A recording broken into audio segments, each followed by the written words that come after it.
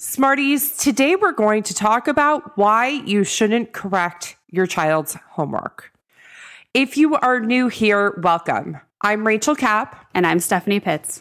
Together, we host this podcast, the Learn Smarter podcast, where we work together to educate, encourage, and expand understanding for parents of students with different learning profiles through growing awareness of ed therapy, individualized strategies, community support, coaching, and educational content. We would love it if you would join us on Facebook in the Smarties of the Learn Smarter podcast Facebook group.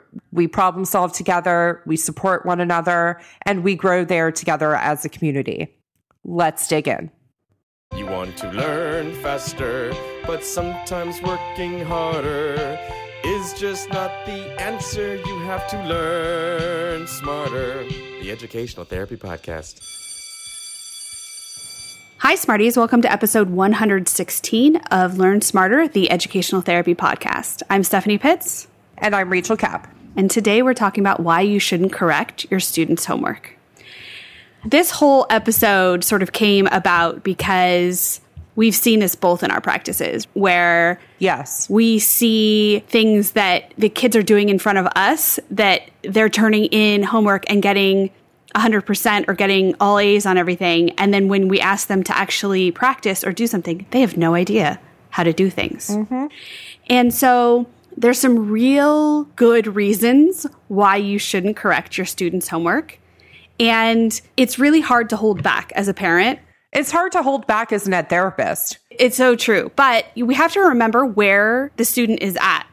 Like in writing, have they learned yet what a certain rule is? They're not using it, so we shouldn't correct it because they haven't actually learned it yet.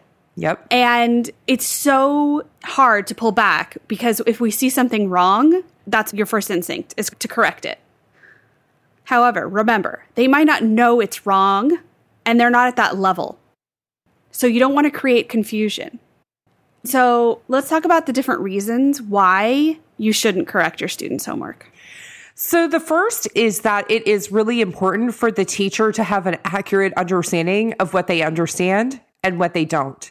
Teachers often use homework and work that's turned in as a diagnostic tool to see whether students are ready to move on to the next subject. And if we're supplementing and interfering and preventing independence from naturally occurring, then we're setting the teacher up for a false understanding of actually what's going on.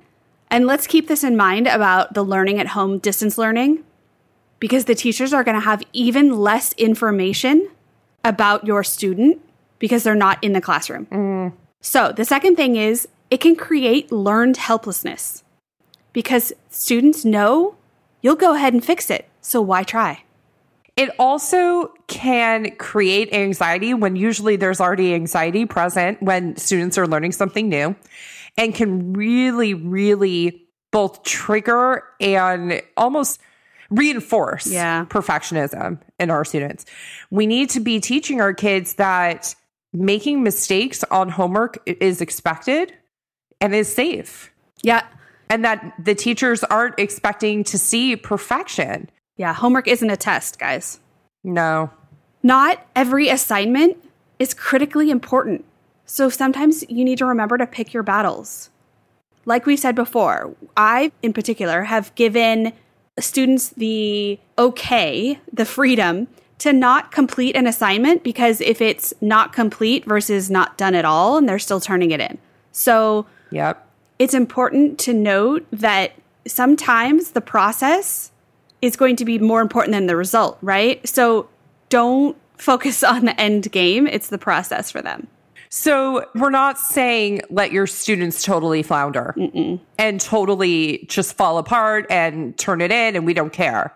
That's not what we're saying, but we're saying be mindful of the active engagement that you're having and what lessons you're teaching when you are correcting or supplementing or reinforcing or reteaching. Sometimes our kids genuinely need a reteach on something. They need to see it another way. But just know if you're the right person, and that's totally based off your relationship with your child and their age, to be perfectly honest. Mm-hmm. Are you the right person to be showing them how to do something? Do you need to help them figure out which resource they should be looking at or make a connection with somebody who could support them? Do they need to learn from a friend in that particular moment? Just know your child. It's a great practice on writing emails or working on self-advocacy is telling the teacher, I don't understand. That's hard for a lot of kids, but how empowering if we teach them that they can ask for help.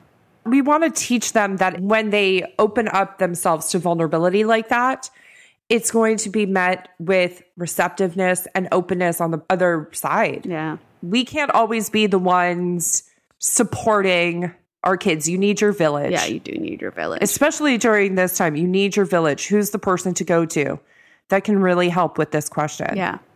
And we often need to focus on one skill at a time. This is really important for educational therapy. It is. And in writing in particular.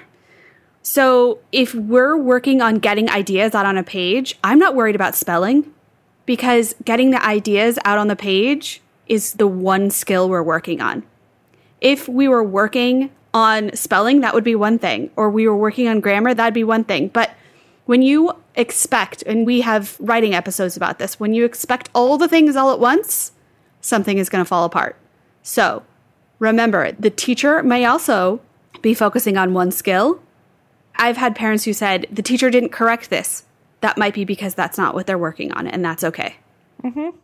We have to really examine whether you're helping with homework or interfering with homework, right? And a lot of negativity, we hear this all the time, particularly with parents of middle school and high school students who sort of see the deficits and know what their kids need to do in order to improve. But the kid just does not want to hear it from their parent. And so then all of a sudden there's negativity occurring around learning, especially when a child feels proud about something. And the feedback is, it's not enough. Or you're not good enough. Well, that's what they hear. Yeah. Right? Like when you're coming and showing something that you're super proud of and you're just expecting the praise and the reaction is, you should have done this, this, and this. We always say, don't should all over yourself. You know, feel free to share that concern with the teachers. And you can collaborate with the teachers and together decide, or ultimately let them decide how they want to handle it. Because teachers have a lot more context than parents. I always say parents are the experts, undoubtedly, in their kid. But teachers are experts on that age. They've taught that age. It's true. And another thing is the difference between coaching towards answers and giving answers.